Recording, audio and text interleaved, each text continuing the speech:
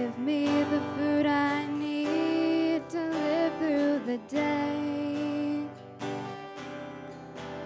And forgive me as I forgive the people that wronged me. Lead me far from temptation, deliver me from the evil one.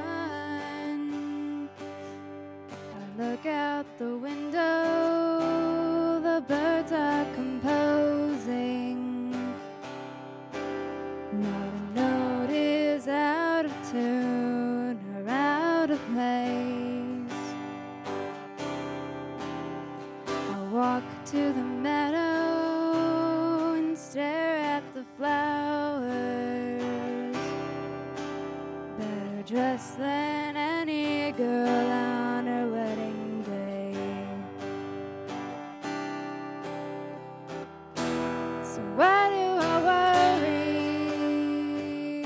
Why do I freak out? God knows what I need. You know what I need. Your love is, your love is, your love is strong. Your love is, your love is, your love is strong. Your love is, your love is, your love is strong.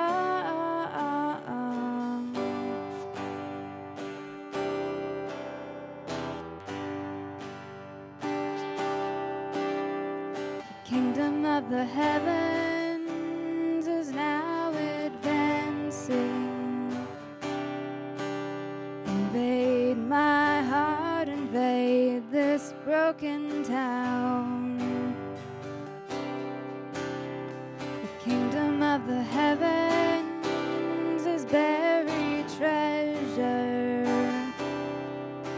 Would you sell yourself to buy the one you found? Two things you told me: that you are strong and you love me. Yes, you love me. Your love is, your love is, your love is strong. Your love is, your love is, your love is strong. Your love is, your love is, your love is strong. Our God in heaven, hallowed be thy name above all names. Your kingdom come, your will be done on earth as it is in heaven. Give us today our daily bread. Forgive us the weary sinners, and keep us far from our vices, and deliver us from these prisons.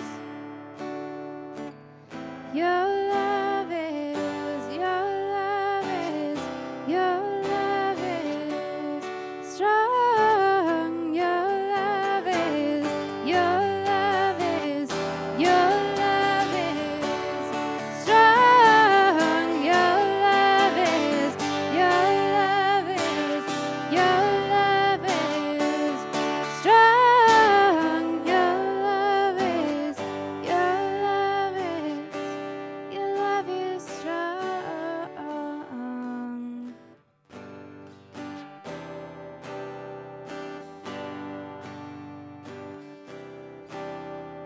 Heavenly Father, you always amaze me.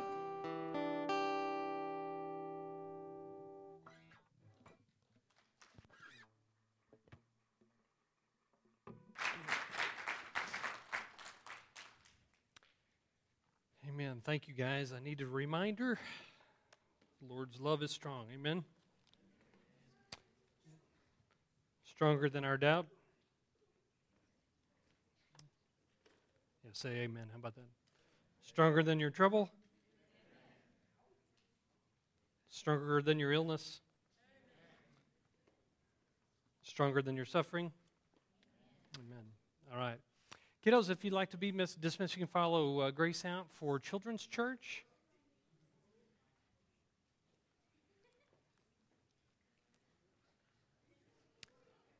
All right.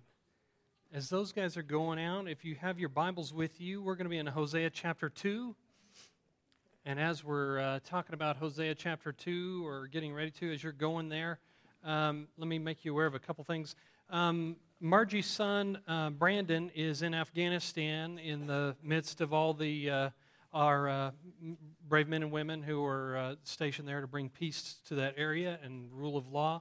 And you've seen all the things on TV that are going on, and they're kind of in the midst of all that protests and whatnot. So anyway, y'all keep Brandon and our men and women in your prayers, please, that the Lord would just bring peace there to that area, and that we'd get a chance to bring our boys and girls home. So appreciate y'all's prayers for Brandon and his units and comrades in arms there. So anyway, as we're in Hosea chapter 2 this morning, we're going to go back about 750 years or 700 years prior to Hosea. Hosea was written about 750 BC, but he's going to refer to a time back about 1400 BC. He's going to refer to a time about 700 years prior to his actual time here. He's going to be talking today about something that happened in Joshua chapter 7. And let me tell you what happened. The Israelites escaped from Egypt. The Lord delivered them by his mighty hand out of Egypt. They went and they grumbled then against the Lord. He caused them to wander around in the wilderness for 40 years. After 40 years, he allowed them to go the long way into the promised land. You remember, let me stand like you would be looking. They cross over, he dries up the Jordan in front of them, and they cross over from the west into the promised land. And as they go over, the very first thing they do is they consecrate themselves in Gilgal. And you remember, anybody seen that deal on the History Channel about all the brilliant military planning of Joshua? Well, they skipped this part, but he circumcised all the grown men there in Gilgal before their first battle. Maybe not brilliant military strategy, but anyway, nonetheless, consecrated them before the Lord, because out in the desert, there was a whole generation there that had not been circumcised. So all the men of the Israelites were circumcised there in Gilgal. They consecrated themselves to the Lord there in Gilgal, and then the very next thing they do is they fight the battle of Jericho. But you and I have learned from songs that we've sung before that it was actually the Lord that fit the battle of Jericho, right? And he brought down the walls. The very next thing that happens is the very next city in the promised land for them to go up against as they're traveling west, conquering the land of the promised land, the land of the Canaanites. The very next city they go against is called Ai, all right? Now, Ai is so small that they send some spies, and some of the spies come back and says, we don't even need the whole army for this town. We can just send a couple of thousand people up, and we've got this one. And after the high of Jericho and their consecration before the Lord and finally getting to enter the promised land, they send 2,000 or 3,000 people up, soldiers up. I'm sorry, it was actually 3,000. They sent up 3,000 men in Joshua chapter 7. And what happens? They get routed. There's 36 of their own men are killed, and actually they turn and they run back toward where Gilgal is. But before they get to Gilgal, they all retreat into this area that's taken on the name the Valley of Achor. Well, the reason we call it the Valley of Achor is this next part of the story is they then go to the Lord, and Joshua falls there in front of the Holy of Holies and just prostrates himself there in front of the Lord and just asking him, why? What's happened? It's better for us never have crossed the Jordan and never to have come into this place. And the Lord answers him, you call up family members, I'm sorry, you call up clans, or what do you call them, tribes, and then clans, and the family, and then men, and I'll show you what the problem is. And sure enough, the next morning they get up and they're going to consecrate themselves to the Lord again. It doesn't last very long, this consecration to the Lord, does it? For the Israelites, nor for me, it seems like. You have that problem? Okay. Anyway, it doesn't last very long for them either, part of human history, part of our fallen human nature. They go and he starts to call out a tribe, and then a clan, and then a family, and then a man, and his name is Achan, A-C-H-A-N, Achan. Okay, Achan says, I did what the Lord said not to do. And he made confession there right in front of Joshua and all the people, and he said, I took gold and silver and a Babylonian robe when the Lord said, destroy everything. And he said, but I took some of the plunder. Okay, so what happens next is Achan and all his family are executed there in the valley of Achor. It would then kind of take on his name, but the reason is of course because several of the Israelite men were killed because of Achan's sin, and they go into this valley, and that's where basically they were repelled and routed, and that became known as the valley of Achor. The word Achor in Hebrew means trouble. They go back into the valley of trouble, and there the Lord deals with them. Their sin is punished, and then they receive his favor once again. Okay. Here in just a minute, we're going to read about the Valley of Achor, but I want to remind you just for a second, almost 700 years later, this valley that they go in is still referred to as the Valley of Trouble because of what happened that day, because the Israelites were defeated, because the Lord's hand was against them because of the sin of Achan, and they were there in the Valley of Trouble, okay? Now, fast forward about 650 years, and you have Hosea writing in Hosea chapter 2. We're just going to read a couple of verses here and a few verses in Corinthians here in just a moment. But in Hosea chapter 2, you guys remember the story of Hosea, right? Hosea married a woman. What was her name? Gomer, and kind of like, you remember that show back in the 70s, Gomer Pyle. Her name was Gomer, and what was her occupation? She was a prostitute. God had Hosea marry Gomer as a metaphor or as a picture for what the Israelites had been like with God. He says, it's like you're an unfaithful wife, or maybe a little worse than unfaithful. I'm assuming a prostitute would be much worse than an unfaithful wife. But he says, you're like a prostitute, me married to a prostitute, and even though I show you kindness and I show you my love, you're always pursuing other men. Always pursuing, always chasing after other men. And he talked about their idolatrous heart. But in Hosea chapter 2, there's this beautiful picture of God restoring his love, and this steadfast love, this chesed love, you remember from Hebrew, this loving devotion that he has for his people. And no matter what they do, he still loves them, and he's still going to show and demonstrate his love for them. And so in Hosea chapter 2, he's telling about how he's going to restore Israel, and he's talking about her as though she was his unfaithful wife. Therefore, in verse 14 of Hosea chapter 2, therefore I'm now going to allure her. I will lead her into the desert and speak tenderly to her. Let me ask you this morning just real quickly, why in the world would he lead her into a desert? Why wouldn't he lead her into a garden, some plush place where he could show her his kindness and speak tenderly to her? Is a desert any place for a lady, any place for a woman? I don't think so. Pardon me, that was sexist. But still, I stand by it. I don't think so. But here's the deal, is what he's telling them and what he's telling Israel in particular is he's saying, I'm going to bring you to an end of all this. I'm going to bring you to an end. I'm going to take away all of these false lovers. I'm going to take away all of these men who are being false to you. All the things that they've given you, I'm going to strip away one by one until you're there and alone in the desert. And may I suggest to you, it's for this reason, to make it very simple for Israel to hear from her true husband, the one who has loved her truly and wholly and has this devoted love toward her and not some self-centered lust toward her, but has a real and true love for her. And he says, I'm going to take you out in the desert, and there I'm going to allure you, and I'm going to speak tenderly to you. Isn't that a great picture? Let me suggest to you, though, this is difficult for us to hear, but God will often lead you out into the desert so that there are no other confusion, There's no other things that are vying for our attention. But we've come to the end of all of our idols, and they can't do anything more for us. And he leads us out in the desert, and he says, now finally, that you're not looking anywhere else, I'm going to speak tenderly to you. I'm going to restore your relationship to me, and I'm going to show you this love that I've had for you that you've just been ignoring all this time because you've been so caught up in all this other stuff. But in the desert, finally, she'll hear. Okay. It's a beautiful picture, isn't it? Beautiful, romancing God we have, isn't it? Isn't he? Just beautiful. There, in verse 15, there I will give her back her vineyards and will make the valley of Achor, we know this term, what's this mean? The valley of trouble, a door of hope.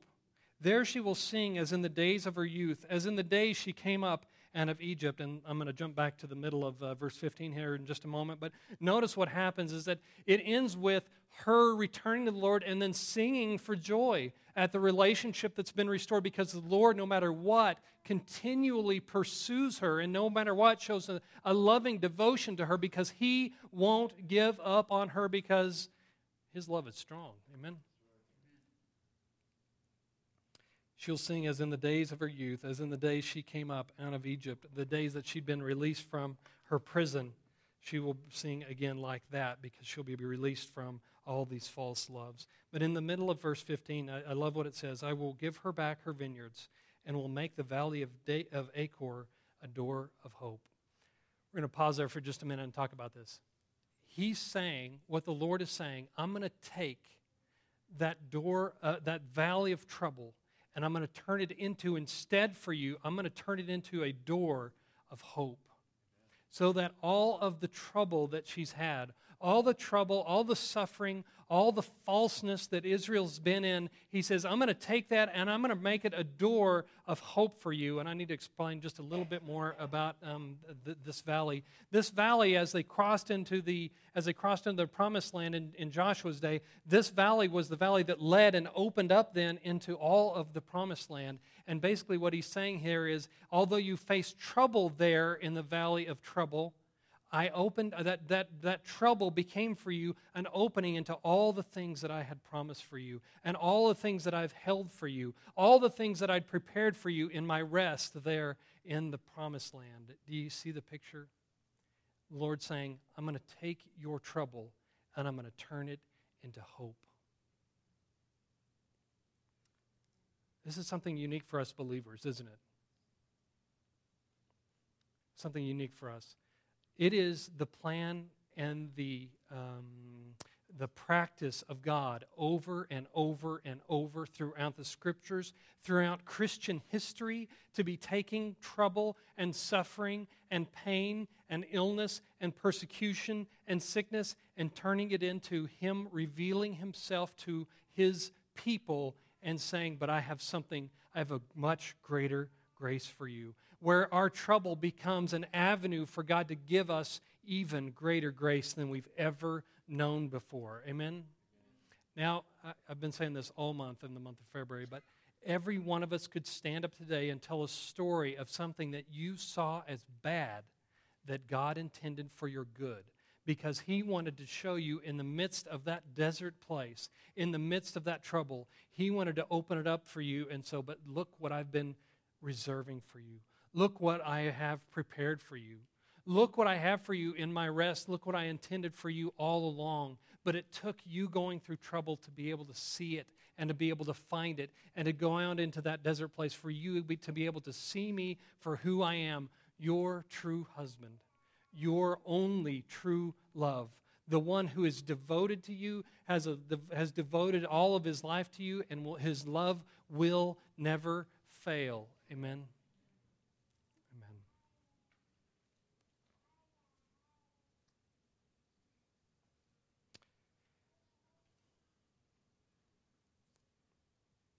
I talked about this, I guess, the first week of February, but I know this is true. When I walked through sorrow, God showed me peace that passes understanding. When I walked through sin, He showed me amazing grace. When I walked through fear, He showed me His concern and His sovereignty for me. When I walked through disappointment, He reminded me of His unconditional love. When my world seemed out of control, He showed me that He is the rock. When my pursuits came up empty, He showed me all of His fullness. And over again. How would I know God's peace if I had not needed His peace in the moment of despair? How would I know His love if I hadn't been looking for it and hadn't come to the point that I needed it? How would I have known His sovereignty had I not come to the point that it just seemed like everything in my life was spinning out of control? It's at those times that God takes trouble and opens them up into greater and avenues of greater grace for us. God intends all our trouble to be a door into greater grace and greater revelation of His sufficiency for us. I didn't know how more succinctly to put that, but let me expand on it just a little bit. It's not just that in the midst of those circumstances, we just, continue to have hope. Listen, we have hope because we know who He is. We know how He acts. We know what He's done. And I wish and you wish it was like this, is that in the moment that I'm in trouble, I pray to the Lord, and it's like lightning, He shows up and everything's fixed, and it's just not like that for us, is it? But over time, as we look back on a situation that we never thought we could make it through, we can look back and say, I know I only made it because He is sovereign. I know I only made it because He was carrying me. I know I only made it because of His steadfast love for me. I wish it was like lightning, but it's not a lot of the time. It's just not.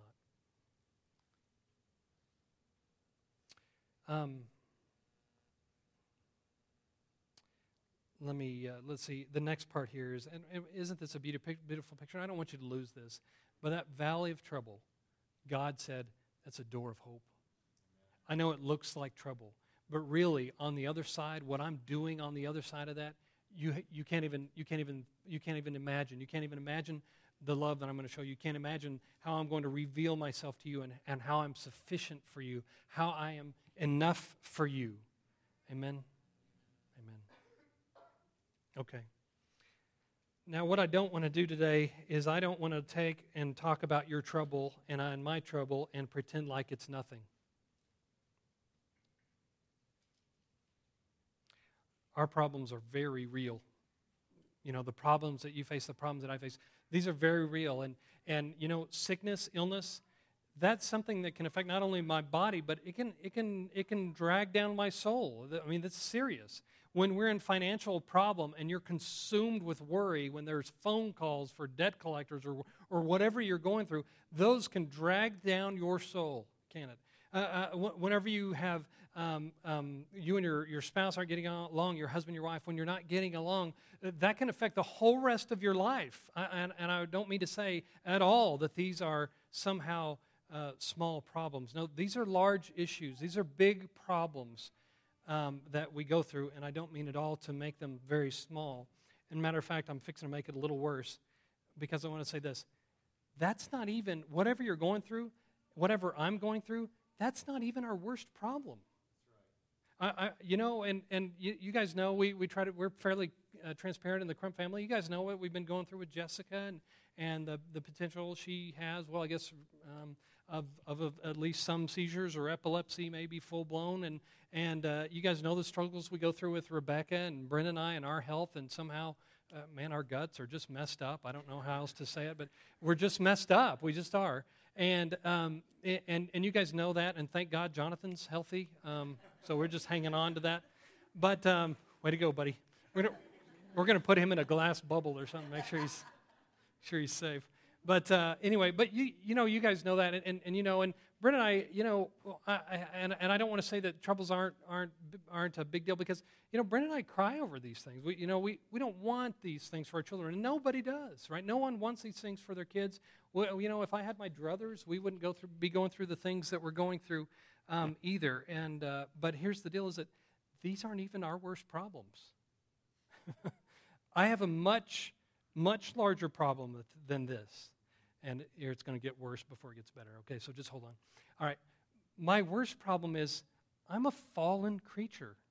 And I don't know how I can explain this to us all very well today, but what that means is that my heart is warped, and it doesn't desire God, but it desires the creation instead of our God.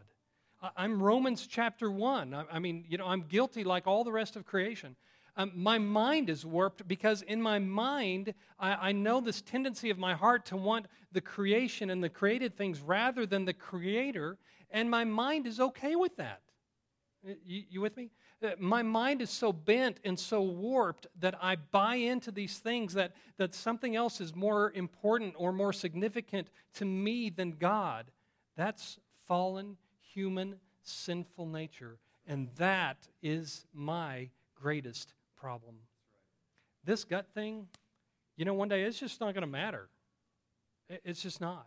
And now, I'm not to say that it's not painful today. Not to say that there aren't tears. That Brent and I shed tears this week or last week over Jessica and this, condition, this whatever this is. We do. It's painful and it's hurtful, and I'm not trying to minimize that. But what I'm saying is that we have an even greater issue than all of these things, is that I don't see God properly because of my fallen nature. My eyes are corrupt. My heart is twisted. My mind is bent. And everything in the world that could be wrong in my heart, in my view of God, is just that. It's just wrong. That's my biggest problem. That's my greatest issue. It is. And not just me, but every single one of us are in this place, warped by sin, minds that don't comprehend. We don't follow God. We don't seek Him. And that's what was lost at the fall.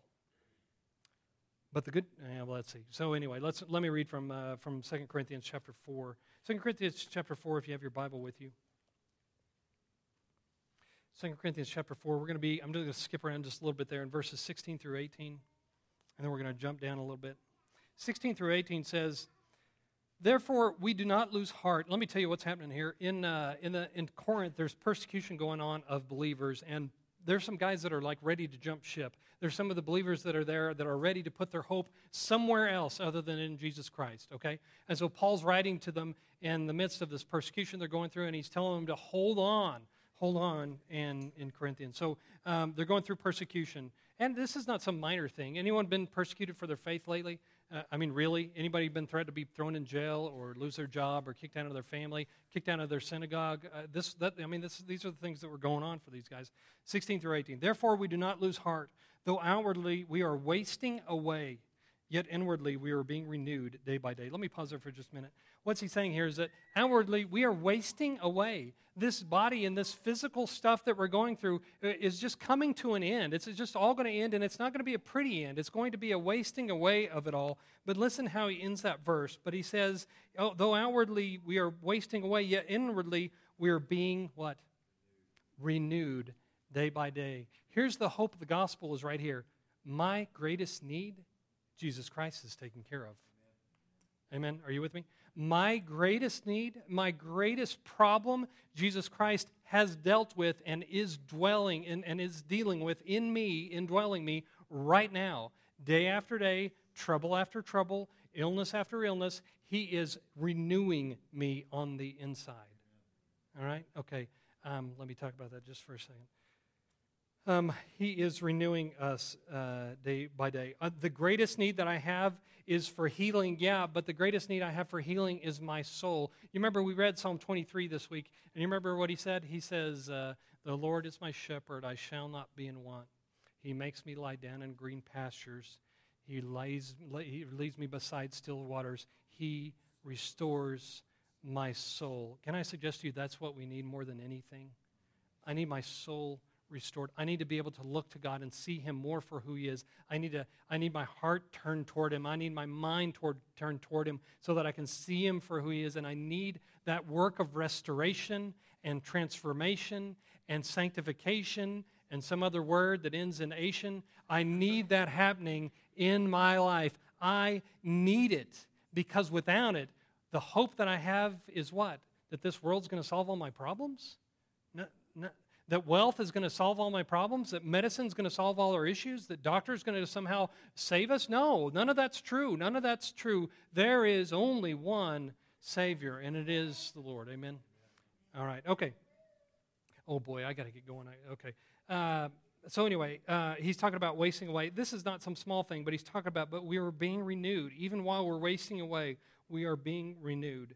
And we need the Lord to transform us. Okay, in the second part, verse 17, for our light and momentary troubles. Do you see what he went from? He went from wasting away, which sounds really bad, and then he went to light and momentary problems. Those don't sound so bad. So what's happened here? It's perspective. He's changed perspective from verse 16 to verse 17. In verse 16, he says, we're wasting away. And in verse 17, but compared to the renewal that's happening in me, compared to the spiritual things that the Lord's doing on my behalf, these are light and momentary troubles. Heartache, heart-wrenching problems that we're going through. But in comparison to what the Lord God is doing and what He's got planned for us, light and momentary. For all our light and momentary troubles are achieving for us what? An eternal glory. I just can't believe that's true, except that I was reading the Bible, so I know it's true. The eternal glory, here's the deal. You know, God is, in His being, is glorious. So, and He is our Father, and so we are His children, and He passes on an inheritance. What do parents give their children? It's what they have. What does God have? Glory. What does He have to give us in our inheritance? Glory. You're going to get some of that. How about that? Sign me up. All right, eternal glory that far outweighs them all. So we fix our eyes not on what is seen, but on what is unseen. For what is seen is temporary, but what is unseen is eternal. You tell me, what are you going through that's temporary? What is it? Oh boy, I just stunned you into silence. Sorry about that. I got a broken back. Broken back. Terrible, but temporary. What else? Oh, y'all shine. You acting shy now. Uh-huh. What else? Anger. Going through anger? Yeah. Temporary. What else? Separated from your best friend? Yeah. Terrible, but temporary. All these things of this world, all these things of this life, all these things are temporary, but we have something eternal waiting for us, and it's glory. Okay, here's the last thing. So what in the world, what do we do about this? How do we do this? Especially, he says we fix our eyes not on what is seen. So we fix our eyes not on what is seen, but on what is unseen. For what is seen is temporary, but what is unseen is eternal. So he says, fix your eyes on something you can't see. That's difficult for me. I'm kind of a concrete kind of a guy. You know what I mean? Give me something more than that, please. Fix your eyes on something you can't see. How do you do that? Let me just tell you really quickly. Let me tell you how your day goes. You get up in the morning and you can't find your keys and you're running late to work and you're frustrated. I'm so stupid. Why can't I find my keys? Who moved my keys? Anybody seen my keys? And you get really frustrated and you haven't even got out of the house yet, right? You're driving to work, you're driving the kids to school or whatever you're doing, and there are people all over, and you don't know, who knows where these people come from, but when you're in a real hurry, they are everywhere, aren't they? Yeah, they just come out of the woodworks, and they're blocking your way everywhere that you want to go. And so I'm not going to say what you say in your car when no one else can hear, but these thoughts are running through your heads about their intelligence and things, aren't they? Or maybe about their moms and stuff, which I'm not even going to get into. But you're having all these thoughts as you're going, and you haven't even gotten to work or to class or whatever yet. You go into class, and you realize you've forgotten more stuff, and can I tell you what's happening? Your circumstances have just taken over your day. And we let it happen day after day. I've been contemplating this stuff for a month. I let it happen yesterday. We get so caught up and so frustrated or so bent by these things that Paul calls light and momentary troubles, but he also says they're like wasting us away. We get so caught up in them. Can I suggest to you too, just real quickly before we go here, is that you don't let those things monopolize your head. You don't let them monopolize your thoughts. You don't let your circumstances and your frustration monopolize all of your thinking all day long. You don't let those things that just dig into your emotions and just get you twisted and angry and frustrated, among who I am the worst. I'm terrible at this. I'll just tell you, I was preaching to myself all yesterday and today and maybe for the last month or so. But I am terrible at this. I'll let something get to me, and man, I can't let it go, which is why I have stomach problems, by the way. But anyway, but I'm terrible at this, but I let those things take over. Don't let them monopolize your thoughts. Don't let them monopolize your mind, because you know something much greater than the people around you do, don't you? Is that, these are light and momentary troubles. compared to the glory that I'm going to receive from my Heavenly Father, compared to being in His presence, compared to the love that devoted love that God showed me, especially through the cross of Jesus Christ, that means something, doesn't it? That really matters. Can I suggest to you this morning, one of the things that we need as believers is a discipline toward our thought about taking captive every thought. And I'm talking about in your own head. Don't let those little things drive away your joy. Don't let those little things drive away what's going on. And let me say this also. Don't let the big things drive away your joy. Now, we're going through a lot of stuff in our church body here lately, and this is really timely. I've been planning on preaching through this stuff for a couple of months now, so that it's time in the middle of it. You guys are just perfect object lessons, which I know you were like, oh yes, that's what I was. Yeah, this is exactly what I wanted. You can't let those things monopolize your thoughts and your mind. Would you put that up from the gentleman named C.J. Mahaney in his book called The Cross-Centered Life? He says this: we sit back and let our view of God and life be shaped by constantly shifting feelings about our ever-changing circumstances. We choose to passively listen to our circumstances when we need to start talking back. Sinclair Ferguson wrote, "We think with our feelings. We allow our feelings to guide our thinking. Emotions are a wonderful gift from God, and our relationship with God, which should bring to our lives very strong and godly affections. However, our emotions should not be vested with final authority." What's he saying here? Your emotions should not tell you what kind of day you're going to have. Matter of fact, those kind of thoughts and that kind of final authority should be reserved for God's Word in your life. And here's the point. Here's the kind of the end deal is, well, here, let me go somewhere else here before we go there. When you're going through those times and you're going through those circumstances, you're so caught up in what's going wrong in your life. And I know things are going wrong in your life. I know they are. They go wrong in the Crumps' life too. This is not really, Lord, how we planned this whole deal. But here we are. But what we act like, you ready, Jason? But we act like in those times that Jesus' work on the cross and God's kindness toward us have no real bearing on our lives. Is that true? When we get so caught up in everything going wrong and we lose sight of what's happened for us and that we have a God who's like that faithful husband despite his unfaithful wife who says, I want to show you my love. And I know you've walked away from me, and I know you've ignored me, and I know you've gone and chased other pursuits, but I'm still here. I'm going to show you my loving devotion for you, and I'm just waiting for the time till I can get you by yourself so I can actually speak to you. I have no idea where I was going from that. But anyway, you know where I'm at here. And we act like in those times, we act like we have, like none of that matters. May I suggest to you this morning, this is the only thing that always matters. These are the things that only matter all the time. This is it. Everything else is going to come and go, right? Everything else in a few years, the things that we're really struggling with, the things that really have us worried, the things that really have us angry or upset or frustrated, in a couple of years, they're just going to be gone. They just are.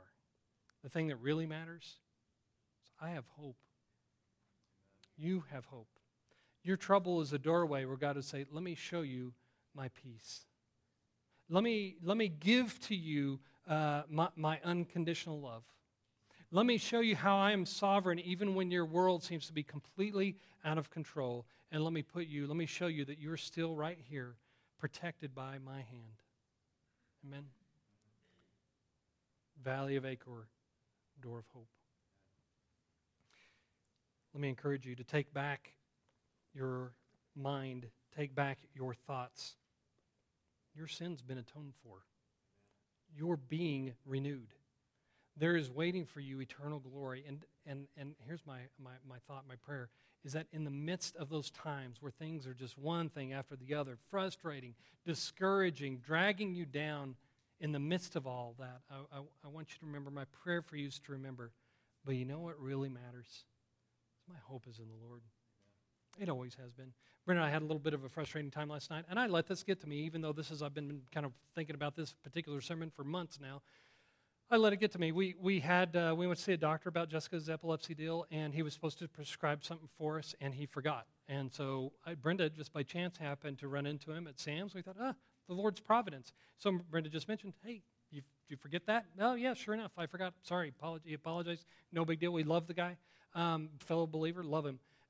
And so he said, well, I'll go by the office and I'll get that prescription, and I'm sorry, I forgot. Yesterday we went, and still no prescription. He forgot twice. So anyway, yesterday afternoon, man, I was frustrated. I was at Walmart. We were waiting, and this was after several other frustrating parts of the day. And I just in the middle of all that, you know what I should have done? I said, you know what? My hope was never in medication. My trust was never completely that in this doctor, even though we love him. He's just a doctor. My hope has always been in the Lord. And why is my hope in him? Because I know his love. I know he loves me. I know from the Psalms, I know that it says that David said, you take delight in me. I know he delights in me. I know he delights over my daughter, Jessica, just like I do, and even better. And in the end, that really matters. Take control of your thoughts. When you find yourself slipping down, and boy, it's kind of like a toilet, isn't it? You just start slipping down over and over again when frustration comes. But then at the last moment, I need you to reach up and grab hold and proclaim what's true. Amen? We got to go. Let's pray together. Heavenly Father, Lord, we just want to lift you up this morning and just tell you it does matter, Lord God, over and over again. It matters that you've given your life for us. It matters that you've shown us your great kindness. It matters that you've made atonement for our sin. It matters in every situation. It matters every single day and every single moment of every single day that you care for us and you've devoted yourself to us like a loving husband. And Lord, what can we do? We just rejoice in that fact that all the rest of this stuff is just noise. All the rest of this stuff is just, even though sometimes it's the stuff that breaks our heart, it wrenches our emotions, Lord God, but in the end, there's going to be an end to this, and you're going to answer every prayer we have. Every illness will be healed. Every failing of this body will be put to rest. Every difficulty that we have with other people, Lord, every one of those is going to come to an end, and we're going into, at that day, we're going to inherit from you glory. So, Father, thank you for all your work. Thank you, Father, we don't have to be just trapped in this prison of frustration. We don't have to be trapped in the prisons of fear. We don't have to be trapped in the prison of hopelessness. But Lord, we always have hope. In the middle of the valley of our trouble, you have a door of hope for us. We thank you. We praise you this morning. It's in Jesus' great name. Amen. Amen. Lord bless you. Thanks for being here. Thank you for your prayers. We continue to pray for you guys and all the things we have going on. Lord bless you. Thank you.